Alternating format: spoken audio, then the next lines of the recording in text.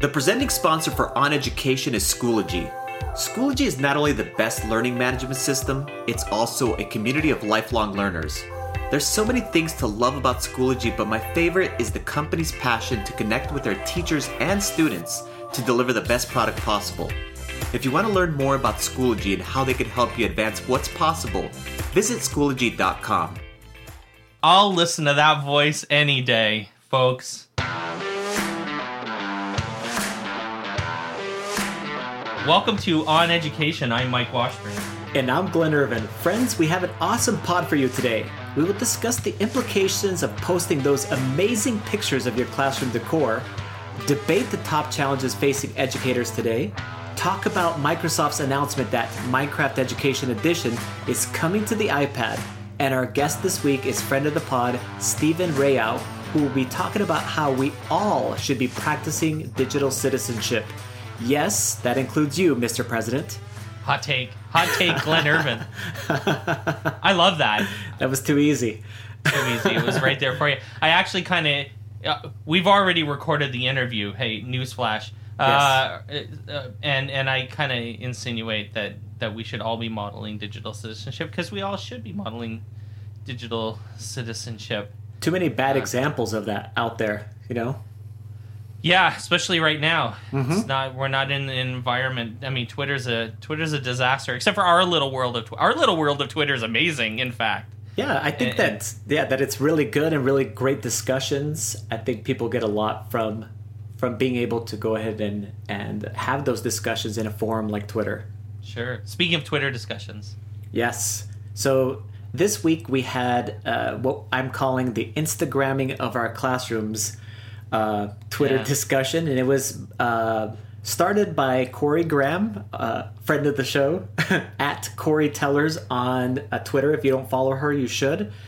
She is an elementary school teacher extraordinaire, and I think she's also she's like I wouldn't want to say a computer teacher, you know, that because she wouldn't consider herself. It's more like a maker space, a place where you're going to be able to learn about coding and some different things. So she's the innovations teacher. I think that's what they call it in. We're going to have her on sometime soon. We've Absolutely. actually almost had her on a couple times. Yes, and she has awesome topics. And I tagged her, I think, on something that got her going. Basically, she started a series of tweets that began basically with saying, if you're going to choose to show us all... I think it started with you, actually, Mike. I actually think it started with me, too. I think it did with you. Yes, it started with you.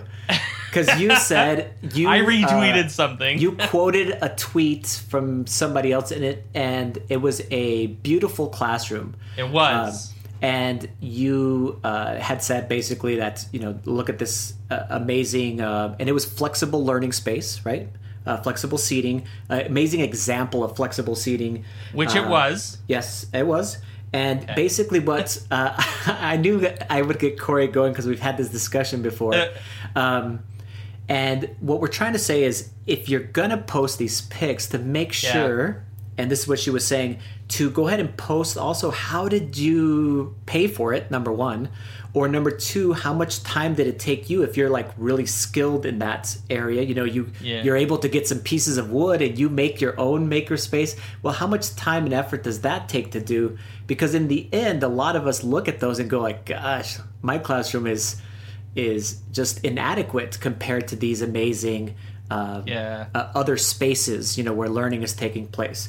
So what she was asking for is basically people come in and say, hey, you know, let us know, not only to show the picture, but say, hey, you know what, it cost this much money. It was out of my own personal money, or the school was able to fund this, so I'm super lucky. You know, what is it that got us to be able to get to this point of being able to post these amazing pictures? So it's not an unreasonable ask. It's not like she was asking something that was unreasonable. She's asking for context. And I appreciate that. I think that Twitter might not be the place to provide. We literally just talked about Twitter maybe not being the best place for context, or at least, you know, nuanced, you know, detail-driven discussion. Sure. Unfortunately. I mean, 240 characters or whatever it is has helped. But definitely, like, I get her point. I totally got her point. And it's funny because there's an article on Edutopia that came up just a couple days later. Yes. And someone tagged me on Facebook with it. Is that the one where they're borrowing the techniques from some European country, right? I can't remember exactly what it was, but it was about flexible spaces, and someone tagged me on it, and I wrote that I liked that the Edutopia article had provided some of that context, that information on where things were sourced, where they came from. Yes. I'll tell you, because a lot of teachers are, and I have seen some really good examples of people posting their context for these flexible spaces and saying, well, I got this piece at a garage sale, and I got this piece was given to me, and this one was donated, and I went to Pier 1 during Boxing Week and got this chair, and it cost me like $20, and it was such a great deal I couldn't pass it up, and these kinds of things. Because I think one of Corey's great points was that, especially for new teachers, having realistic expectations is super important, and you're not going to have, at least I would be stunned, and I mean, all the power to you if you do, but I would be stunned if you had this like perfectly amazing flexible seating type classroom on your own in the first year of your teaching. I stand by the idea that this is an aspiration, that this is #teacher goals. I love it. I think it's awesome, and I think you should aspire to it.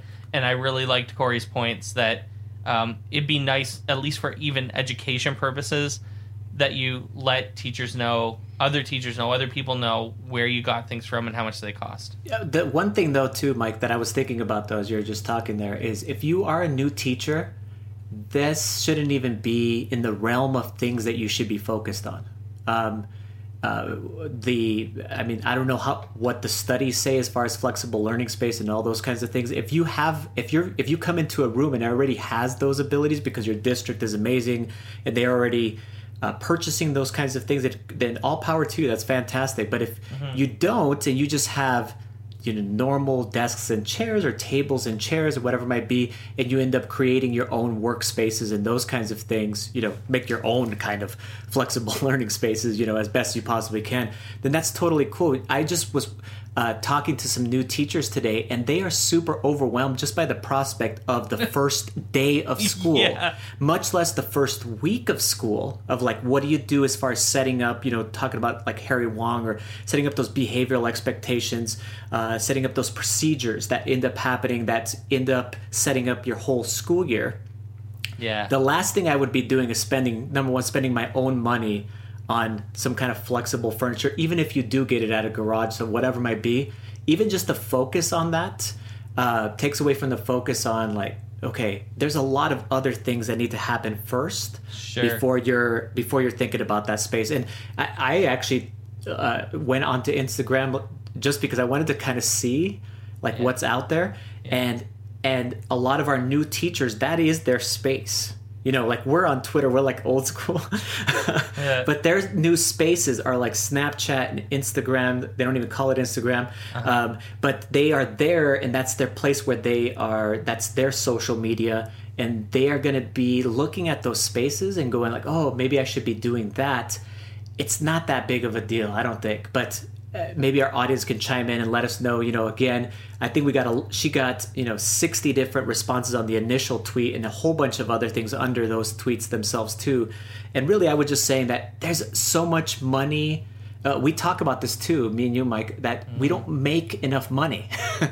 Right. A starting teacher in the United States, when they bring home their money, $35,000 a year. Well, no, their take-home income is probably going to be $24,000 US dollars a year. So, with that money, don't go buy sofas, please. Yeah, even if you spent, let's say, like someone said, well, I get everything on sale and I only spend like $400 a year. Well, Corey responded with $400 is a lot of money.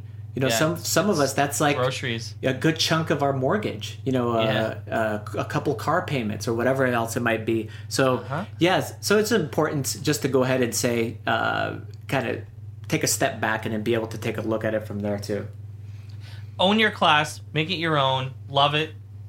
You should, but please make sure your program is good and that you're reaching all your kids and that you've mastered the art of teaching. Yes. And then work on your fundamentals if you're a new teacher, for sure. Classroom management.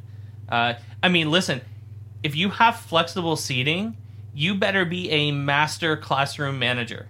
That's true too. That's another part. 100%. That's a great point. I didn't even think about that. What They're you're just everywhere. saying there. If you have flexible seating, it could become that much more difficult Chaos. to manage your room. And that's the 100%. reason why.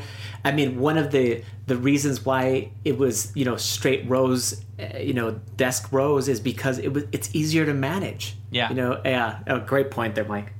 Thank you. Kahoot. Yes. Now let you import quizzes from a spreadsheet. Yes. So I got a notification. There was a thread from Kahoot. It's a thread of basically like, you need to update this feature. And the thread honestly was 4 years old. So 4 years ago, someone posted, hey, wouldn't it be good if we could go ahead and import a quiz into Kahoot? And so that just happened like a few days ago. That now you have the ability to do it. They provide a specific kind of spreadsheet in Excel, and then you type in the questions or whatever it might be. And really, it's hopefully being able to go ahead and use some of the stuff that you already have, and then being able to import those things. But I was looking at that, and I was like, well, that's great, except that was 4 years ago, and some other competitors like Quizzes, and now the new thing that we brought on, the new Gimkit, allow you to import things directly from Quizlet. So you don't even have to think about what the responses would actually be to those specific questions. I thought it was weird too, because I actually was experimenting with it because I was going to make a tutorial video, and you still have to. You can't just put in a vocab list with responses. Do you know what I mean? So you can't just go like, here's the word and here's the definition, and then import that and then let it auto create a random quiz. You still have to put in the other responses, the wrong choices. So I was like, I don't know how much time that would actually save, but maybe it will. Right. Yeah, I'm not sure. So yes, I've been playing around with these things. I still think in the end I might I'm trying to gamify in other ways, I guess. Yes. That I don't do a lot of quizzes, so the time spent setting up Kahoot or Gimkit or I know I mentioned I was going to try to use it this year, but yeah. I think I'm gonna skip it for this year. I don't do a lot of quizzes anyways. Most of my demonstrations of learning are practical, project based, project based and stuff like that. So just the effort it would take to set all this up is just way more than I'm willing to put in for so little return. And I'm not a big fan of quizzes in computer science, really elementary computer science anyways. Yeah. I was surprised that they didn't borrow the model from, for example, Gimkit, where you already have something in Quizlet that you've developed. You just want to be able to export that and then import it into something else. Do you know what I mean? So there's already a couple steps there. And then, but you can't do that right now. You still have to type stuff into a spreadsheet. So I was like, well, it's not that big of news, I guess. But this is actually, yes. I think this superintendent you're talking about, I don't know where this was, but he must be listening to the podcast. I would hope so. I'm not sure if he is or not. But who we're talking about is this superintendent. He actually goes by @superintendent _Jordan. So he's Travis Jordan from North Dakota. There you go. Hi, Travis. Yep, and he is, and from what I'm reading, I'm going down all of his different blog posts, and they are phenomenal. I mean, some people write blog posts, on a consistent basis, and they are okay.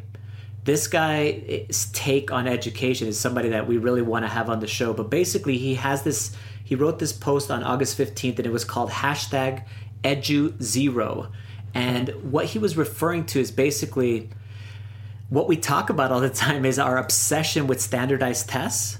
Yeah. And then starting off a school year with that kind of stuff, with student achievement at the top, saying, hey, our goal is student achievement, and then everything that we're going to focus on for our in-service days and our training and whatever it might be is to make sure that student achievement goes up. And he said, the thing that is really disturbing is another piece of data, which is that suicide rates in our nation, in the United States, have gone up. They've doubled in the last 8 years, which, I mean, that's insane. Kids from age 15 to 19, the suicide rate has doubled for those kids. And then he even put here that suicide rate for teen boys of that exact same age range, 15 to 19, have increased 30% over just this 8-year period. And that's just crazy. I mean, we both have kids, both have boys.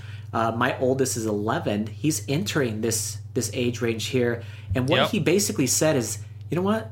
We need to put an end to this by actually making sure that we address the whole child. We really get to know who our kids are and put their passions at the forefront and really make sure that we are making a difference in their lives, not just their academic lives, but their lives in general. Because a lot of these kids were obviously not connected, or not connected very well, or connected in a negative way. And same thing goes with, I was thinking about school shootings or anything else that's going on, mental illness as far as our students. Really need to address those topics and put them at the forefront, because otherwise everything else doesn't matter.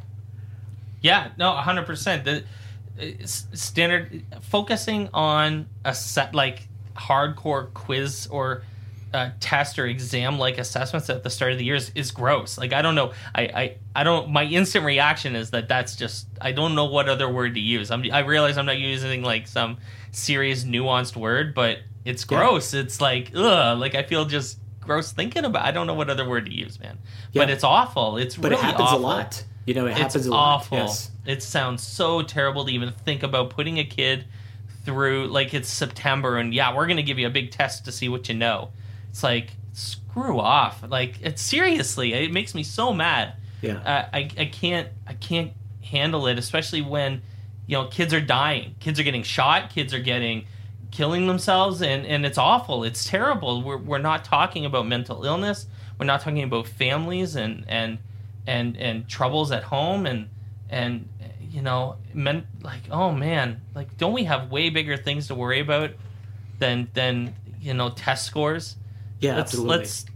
Let's focus on education that teaches them things, but also builds them up and supports their well-being and encourages them to learn and have inquisitive minds and think about their future instead of worrying about what's going on at home because their dad got laid off or their mom got laid off or whatever else nonsense is going on at home. Sure.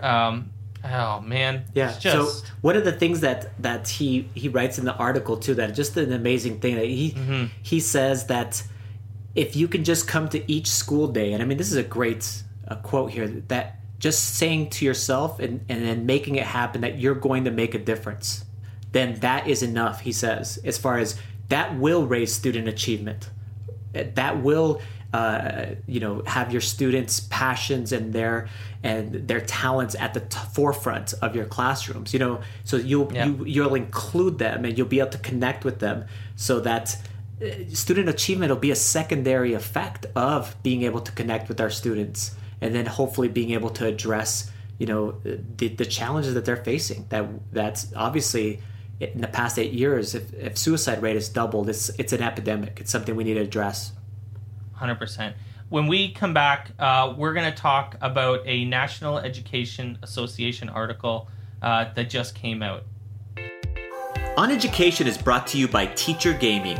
Teacher Gaming Desk is an all-in-one toolkit for any teacher looking to use more games in their classroom.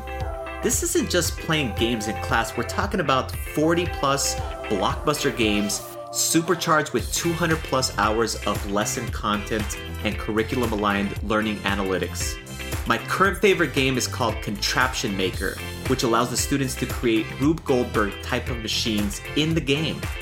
If you want to learn more about Teacher Gaming, simply go to teachergaming.com to get started. All right, welcome back to the pod. NEA Today, the National Education Association website, just released a super interesting article on August 3rd. We're going to put it in the show notes. 10 challenges facing public education today. And it's funny, Glenn, we've talked about so many of these that I know. I'm looking through them.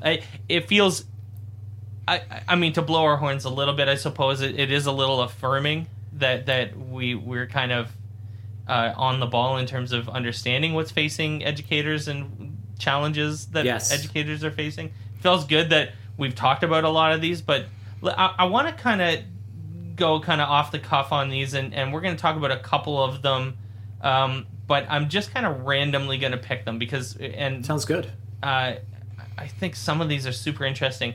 So, one of our very first episodes was... actually, our very first public episode was reviewing the Apple Education Conference session that they put on in Chicago.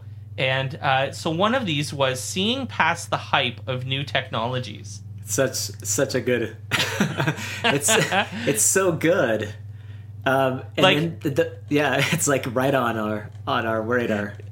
So we just got done talking about Kahoot. Yes. Hype. You know, making a big announcement that you can import questions from spreadsheets.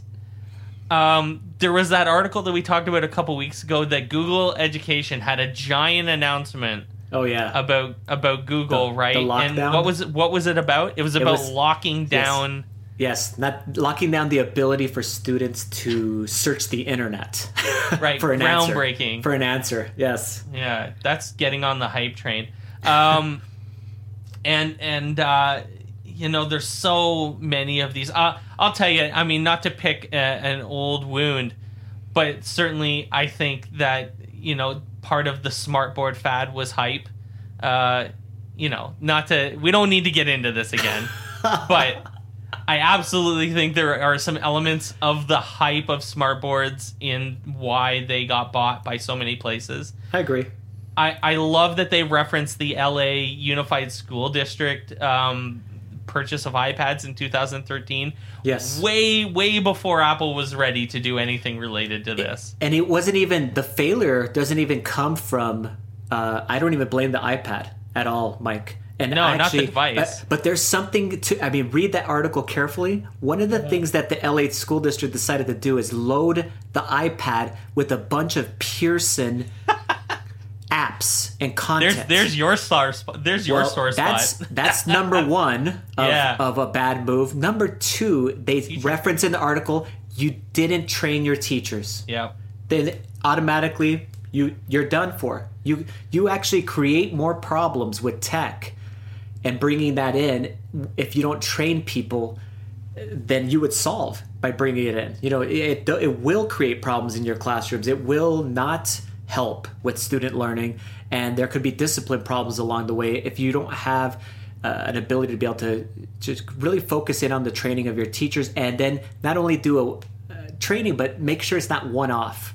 You know, too often we do this one-time training and then don't come back throughout the year to make sure that we help our teachers throughout the year to develop lessons that are engaging, that develop creativity in our students, and all of those awesome things that we know that our students can do. And sometimes they are tech related, but sometimes they're not. You know, those things. So yeah, the LA School District won some $1 billion. $1.3 billion. Yes. Yeah, that's a lot. I mean, isn't that the epitome of hype? Putting an iPad in a teacher's hand and going, this thing is so awesome that you're going to change kids' lives, but we're not going to tell you how to use it. It's the power of its presence alone is going to blow kids away. Yes, and that's almost exactly what they did. That is what they did, and it failed them. And there you go. What a lesson. Yes. I mean, and I'll tell you, that's I started at my school in 2013, and we talked a lot about the LA problem. Okay. Because our plan was to go 1-to-1. Yes. And I mean, we eventually did, but it gave us pause. At least we wanted to see how it all shook out in terms of, I guess, what would you call it? The post-mortem on what happened there. We waited to see that. But I'll tell you, folks, the hype trains are rolling strong. and be aware. Put students first. Think about what you're gonna. Actually, I'm telling you, I had this conversation today. We've had these folks in to talk about robotics. I helped facilitate and kind of join in on some robotics training today. Yeah. And what I was worried about was, like, we trained everybody on robotics. We at least wanted to give them exposure. But one of the things I talked to, especially a specific language teacher, I said, don't try to shoehorn robotics into your curriculum just because you feel like you have to have robotics in your curriculum. Yeah, that's a horrible thing to do. It's a terrible thing to do. It has to do with all technology too, Mike. Yep. You don't have to. If you have, for example, at our school we have MacBooks. Yeah. Our principal just told our new teachers. He just said, some lessons do not require the technology, and actually, it'll hinder their ability to be able to do certain things. So.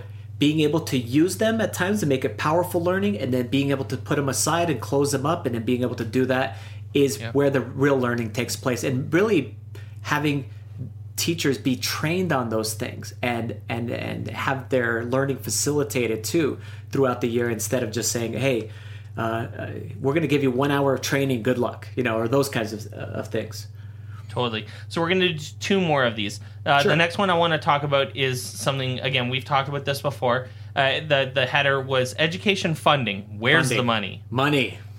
And I mean, I'm glad to see that this conversation has slowed down a little bit, in the sense that some groups in some states got what they needed, at least enough that they could go back into the classroom and keep working. Sure. But it's still not enough. Much more. There's so much work to do down there. What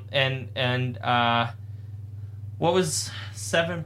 So many stats in this article of issues with states that are still cutting education instead of fixing it. Even now, after, it's like walkouts didn't teach them anything. Well, they don't have, like we talked about before, the majority of the funding that comes for our educational budgets come from, from the state. Taxes. Yes, from state taxes. So the federal government gives us a very low percentage. I want to say it's less than 10%, but someone correct me if I'm wrong. But if you can imagine, less than 10% comes from your federal government. Your state government makes up most of the funding. And then the crazy one is your local funding. So our property taxes fund our specific schools. But you can imagine, Mike, what if you have an area as far as your school district that the taxes that are for properties aren't actually funding the school enough? Do you know what I mean? So there's definitely a big difference between what we would consider to be wealthy neighborhoods and then those that are poor. And so you're still taxing them and trying to get money for the schools, but are you going to end up with the same amount of money to be able to fund these students? And the answer is no. And so it's a big disparity in all the different states. It's crazy how different we are as far as the amount of money that we're spending per pupil. And I mean, this goes to the last one, but if you don't, I'll wear my opinions on my sleeve about this, but if you don't think that this is a partisan issue, you're out of your mind. Of course it is. And the very last one in this thing is electing better lawmakers. I love it. And it's like, listen, if you live in a blue state and you think your schools are bad, go spend some time in Louisiana, please. It's crazy. Or Arkansas. Right? Please go do that, and then go back to your school, and it's going to look like a palace to you. Look at their schools and look at their pay. I mean, that's what you want to go ahead and notice is how inadequately these states are paying their teachers. They're on the lowest end, and it's sick, and it does make a gigantic difference in how we can go ahead and teach our students. So, I mean, the reality is that Republican GOP governments think education isn't as important as blue governments do. The proof is in the money. It's obvious. And so you guys need to get out there, and I'm so excited about all of the people that are running in the elections this round in 2018. You're seeing some really cool candidates for the first time.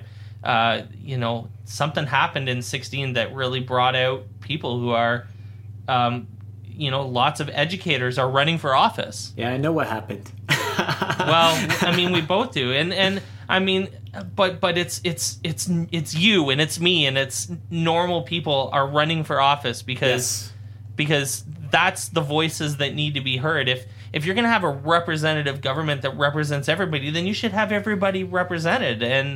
And the reality is, there's it's a bunch of old white guys mostly, and that's not a representative government. And it's like former real estate and business agents and business owners, right? There's very few.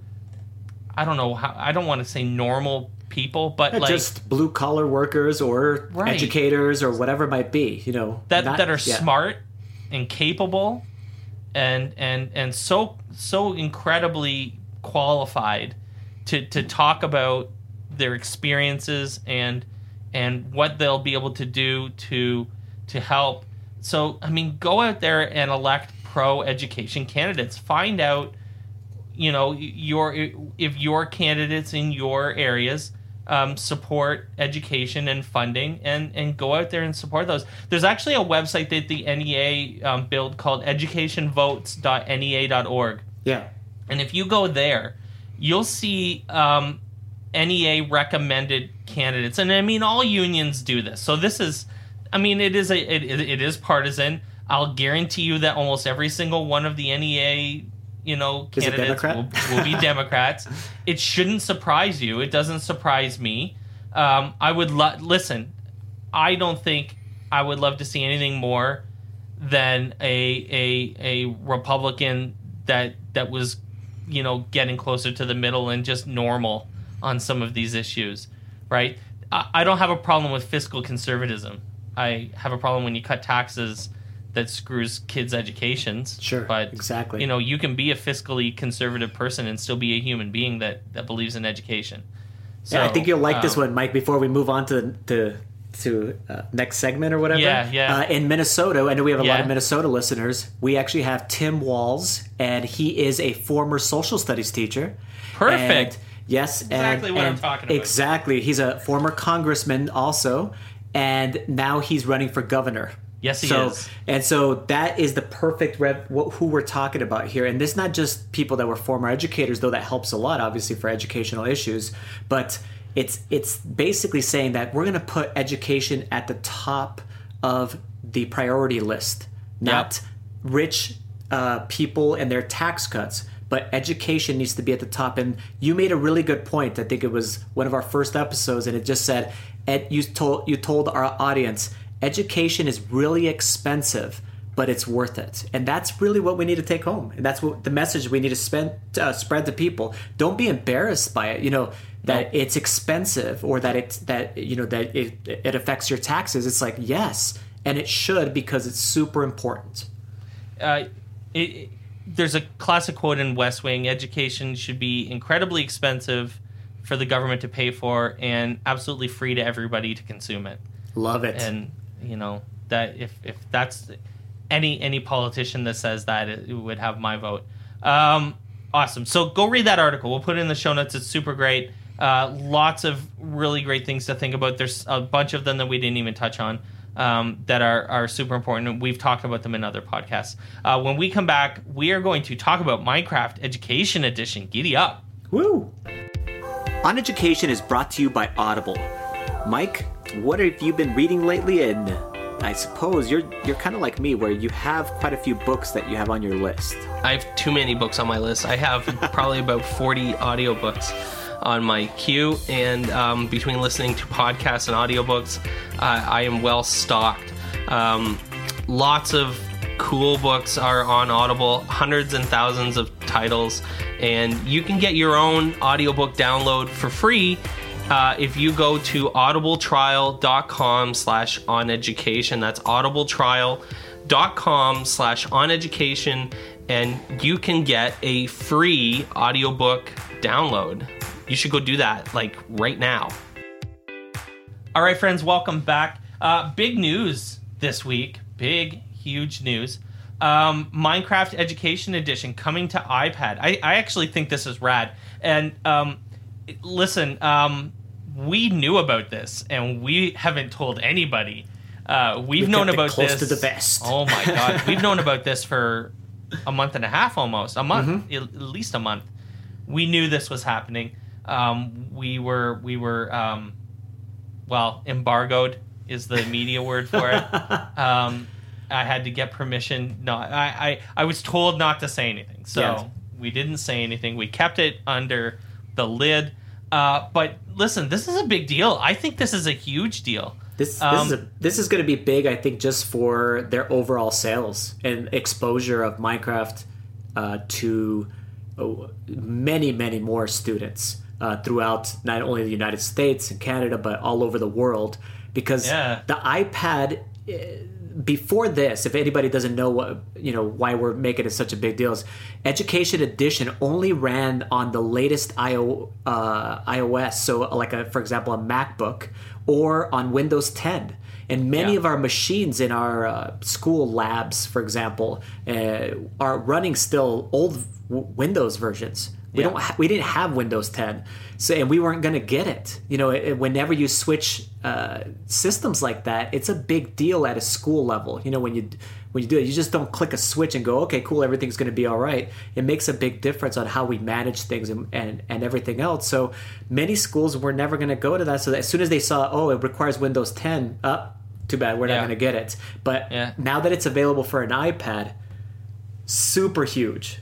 And I mean, let's be honest. I mean, most schools aren't one-to-one, but a lot of schools, at least in Ontario, a lot of schools at least have like one iPad cart. Yes. That robes. I mean, we've talked about equity between schools and districts. We know all about it. I'm not being elitist, I don't think. I'm saying I think it's a reasonable thing to say that most schools have at least one, usually have one cart of iPads. So some schools don't, of course. Yeah, or they have a lot do. Like 4 or 5 iPads per classroom, which would be perfect. That's a great station that you can go ahead and now use. Exactly.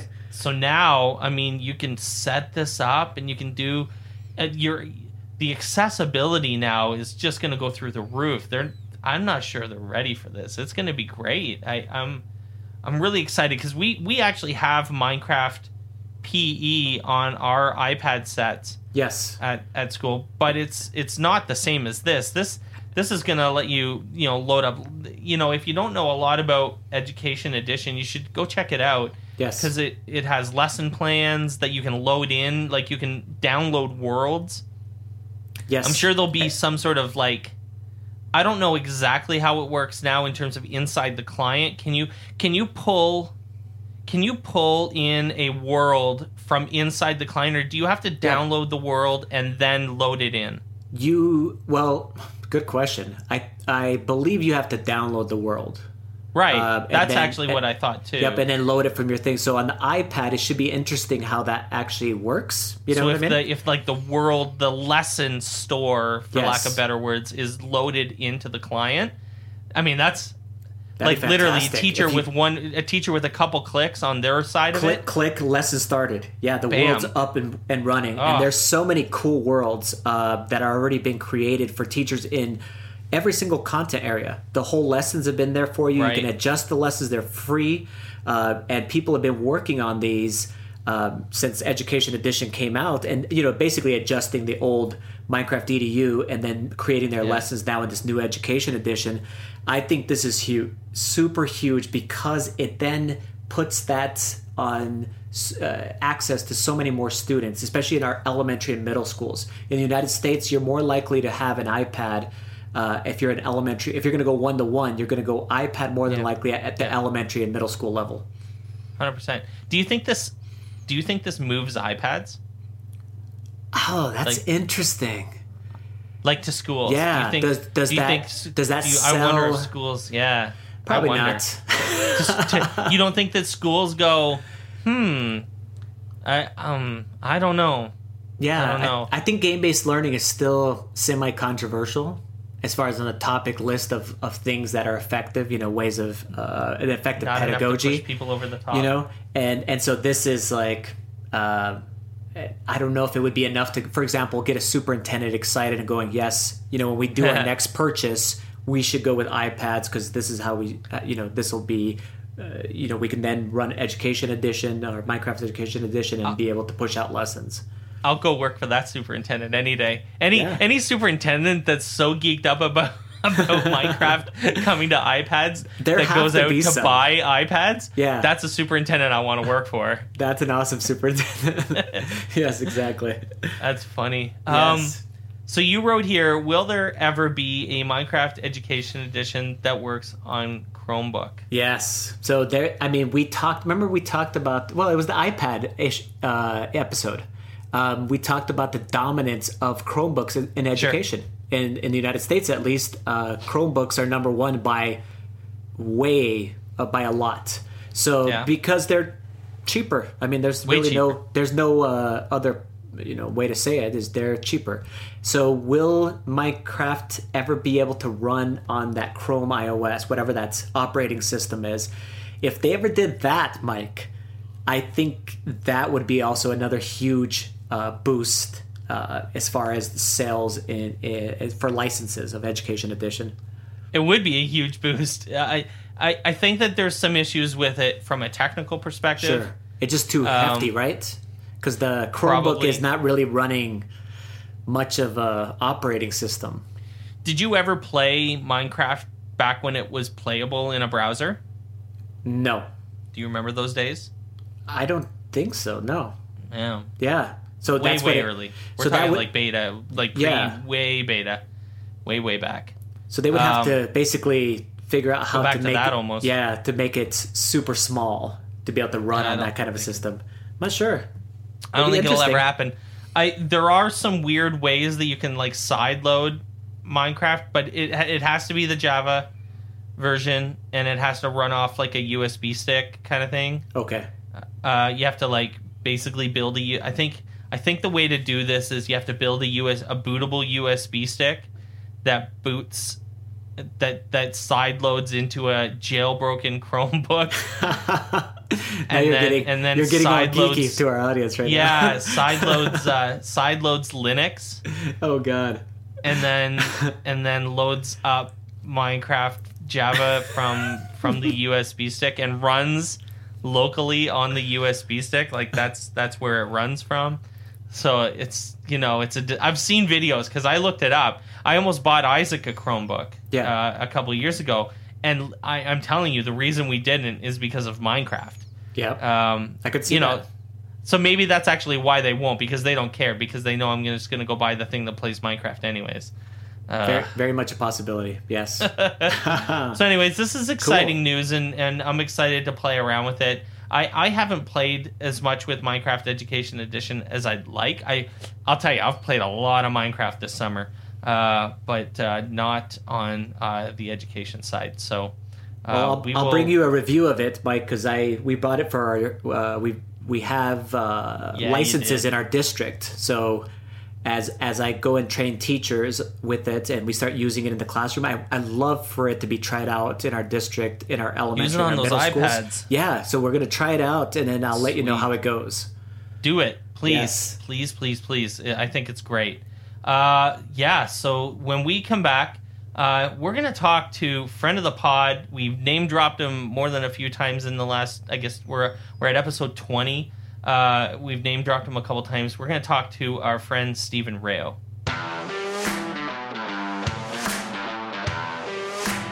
Welcome back, everyone, and we are so pumped to have Steve Rayo as our guest this week. Steve, can you tell our audience about who you are, what you do, and where you're located? Hello, everyone. My name is Stephen Rayo. I'm out of New Jersey. I'm a computer teacher here in a great school district in New Jersey, and I'm also a Schoology ambassador. That is awesome. That's how we actually, I would say that Steve is a friend of the podcast and also obviously our friend because of our associations with Schoology. And one of the things that Mike and I have talked about, actually about you on our previous shows, Steve, is the awesome keynote that you gave at Schoology Next. Can you tell our audience about it, especially the members? There's a lot of people out there that are Schoology users, but they weren't able to actually go to Schoology Next to be able to see your keynote. Can you tell us about it? And then we can follow up with questions about digital citizenship. Yeah, I was fortunate enough to win Schoology's digital citizenship competition by putting my digital citizenship unit up onto public resources. So I was asked to come out to San Diego and give a little keynote about my unit and talk a little bit about digital citizenship. So it really was an amazing feeling to, be up there in front of almost 800 people just discussing the importance of digital citizenship. And you were rocking it, by the way. I was super impressed. Crushed it. Yes, absolutely. And it's a really difficult thing to do, especially like you just said, it's 800 people, it's the big stage, and the topic that you chose and how you got into being able to give this keynote has to do with digital citizenship. One of the things that I think is a big focus for you and for how when you're speaking about digital citizenship is that it's not just a student issue. So can you tell our audience a little bit more about that? Because I think a lot of the times adults think, okay, it's because kids there, and it's only about the bad things that they may or may not do. Yeah, I mean, with the students, of course, we got to make sure we protect them from, starting young with the whole, but they're always used to, stranger danger, and then cyberbullying.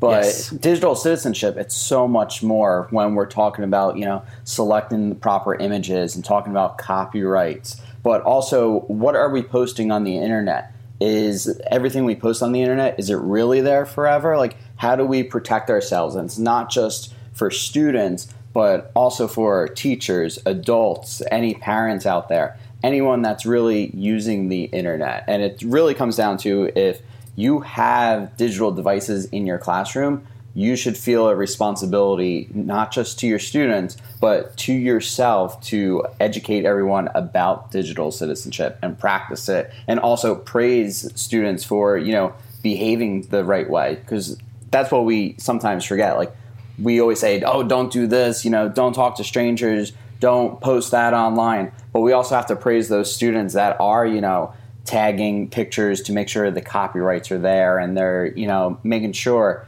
everything is great and they're safe on the internet. I mean, it's a classic educational concept, modeling. Like, we're literally just trying to model proper use of technology in our own lives so that our students can see that use. And our kids, I mean, I have 2 kids, and Glenn has kids, and we're trying to model our behavior online so that they know how to behave online. It's super important that we practice what we preach in this regard, and so many people aren't, right? Yeah, and I know that when I go back to school and I start my, introduction to the year for the 360 kids that I see, I'm definitely going to be speaking to them right off the bat about digital citizenship. Start the year with that, and not just start the year and say, hey, we're done in a few classes. Continue practicing it throughout. It's not just a one and done. It's really your education is ongoing. Absolutely. Funny, we actually, Steve and I were on Hangouts just like, when was that, Wednesday, the other day? Yeah. Like 2 days ago, Steve and I got on a Hangouts call because I'm redoing my digital citizenship unit, and we are doing it at the start of the year, so I had to kind of get a handle on what I was doing. And you were super helpful with me, and I'm really excited now. Like, I'm pumped to talk about digital citizenship, probably for the first time in a couple of years. And I'm going to do it, like you said, right at the start of the year. Let's set the tone for a good year. And what's great with it is, like, these companies like Schoology, they're getting on board. Like, Ivan, you guys all know Ivan. Ivan basically said, like, Schoology wanted to do this. They want to be a part of this community and make sure that everybody is aware of digital citizenship. So, I mean, from Google, Pear Deck, all the different companies out there, they're pushing this to the forefront where they're able to supply us with amazing content to push it to our students, to not just be that dry, like, hey, let's talk about digital citizenship. Let's get our like hands in on it, play some games, actually see about what if scenarios and go from there.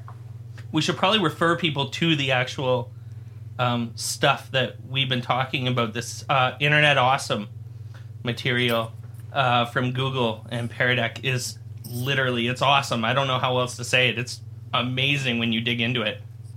Yeah, and especially on the other side, in addition to Pear Deck and, Google with Be Internet Awesome, Common Sense Media, they need a huge shout out. Those guys have been doing everything forever. They have an amazing game, especially for elementary students, called Digital Passport, which takes them through, how to properly talk through text and what not to say to others, how to be careful. So, between Common Sense, Google, everyone's really getting in on it. I think the biggest part too, Stephen, is that all of those materials you just mentioned are all free too, and they're open source for all of us to use and to be able to apply. Like how you embedded them inside of our learning management system, Schoology, but they belong to all of us. And like the one thing that I think is a good emphasis is that all of us that have devices, so any of us teachers, so even if I was a Spanish teacher, as I am, and I have students, it's still my responsibility to teach digital citizenship right from the beginning of my class. If we're going to be using, for example, an online forum like Schoology, or we're going to be talking about Flipgrid and talking about what does that actually look like, what is appropriate, what is inappropriate, and then making sure that we follow up with that too. Because I think a lot of us start strong and then we kind of let it go. But continuing throughout the year to reinforce those things that students need to hear from us, and we, again, like Mike just said, we need to make sure we're modeling those things. And it's like that commercial, you can't believe everything on the internet, such as that French model. I mean, I love that. I love that commercial out there because it really shows, you got to be careful what you're putting on the internet, and, everything's not what it seems like. Someone behind the screen, I may have no idea what Mike or Glenn look like right now, but, who knows? I don't know if they're shady characters. That's hilarious. The other part that I wanted to talk about real quick, Steve, is how much you actually help our community, our Schoology community, not just the ambassadors, but everybody, by posting tutorial videos. And tell us about what inspired you to start doing that, and then, how's your channel been going? I mean, so I have my YouTube channel, which is primarily Schoology videos, tutorial videos. It started out as a way when we were beginning Schoology in the district. I didn't want to force teachers into saying, hey, make sure you use Schoology, make sure you do it this way. But I just want to send little snips of videos, like EdTech Blitz is what I call them. These little EdTech Blitz videos to teachers. So then they come to me and they're like, oh, hey, what's that cool thing, that you're doing? And, having Schoology's public resources and putting everything up there. And I know you're huge with making tutorials. And I feel like as a community, we have a huge network that bounce, ideas off of each other. And there's always something new that we learn about.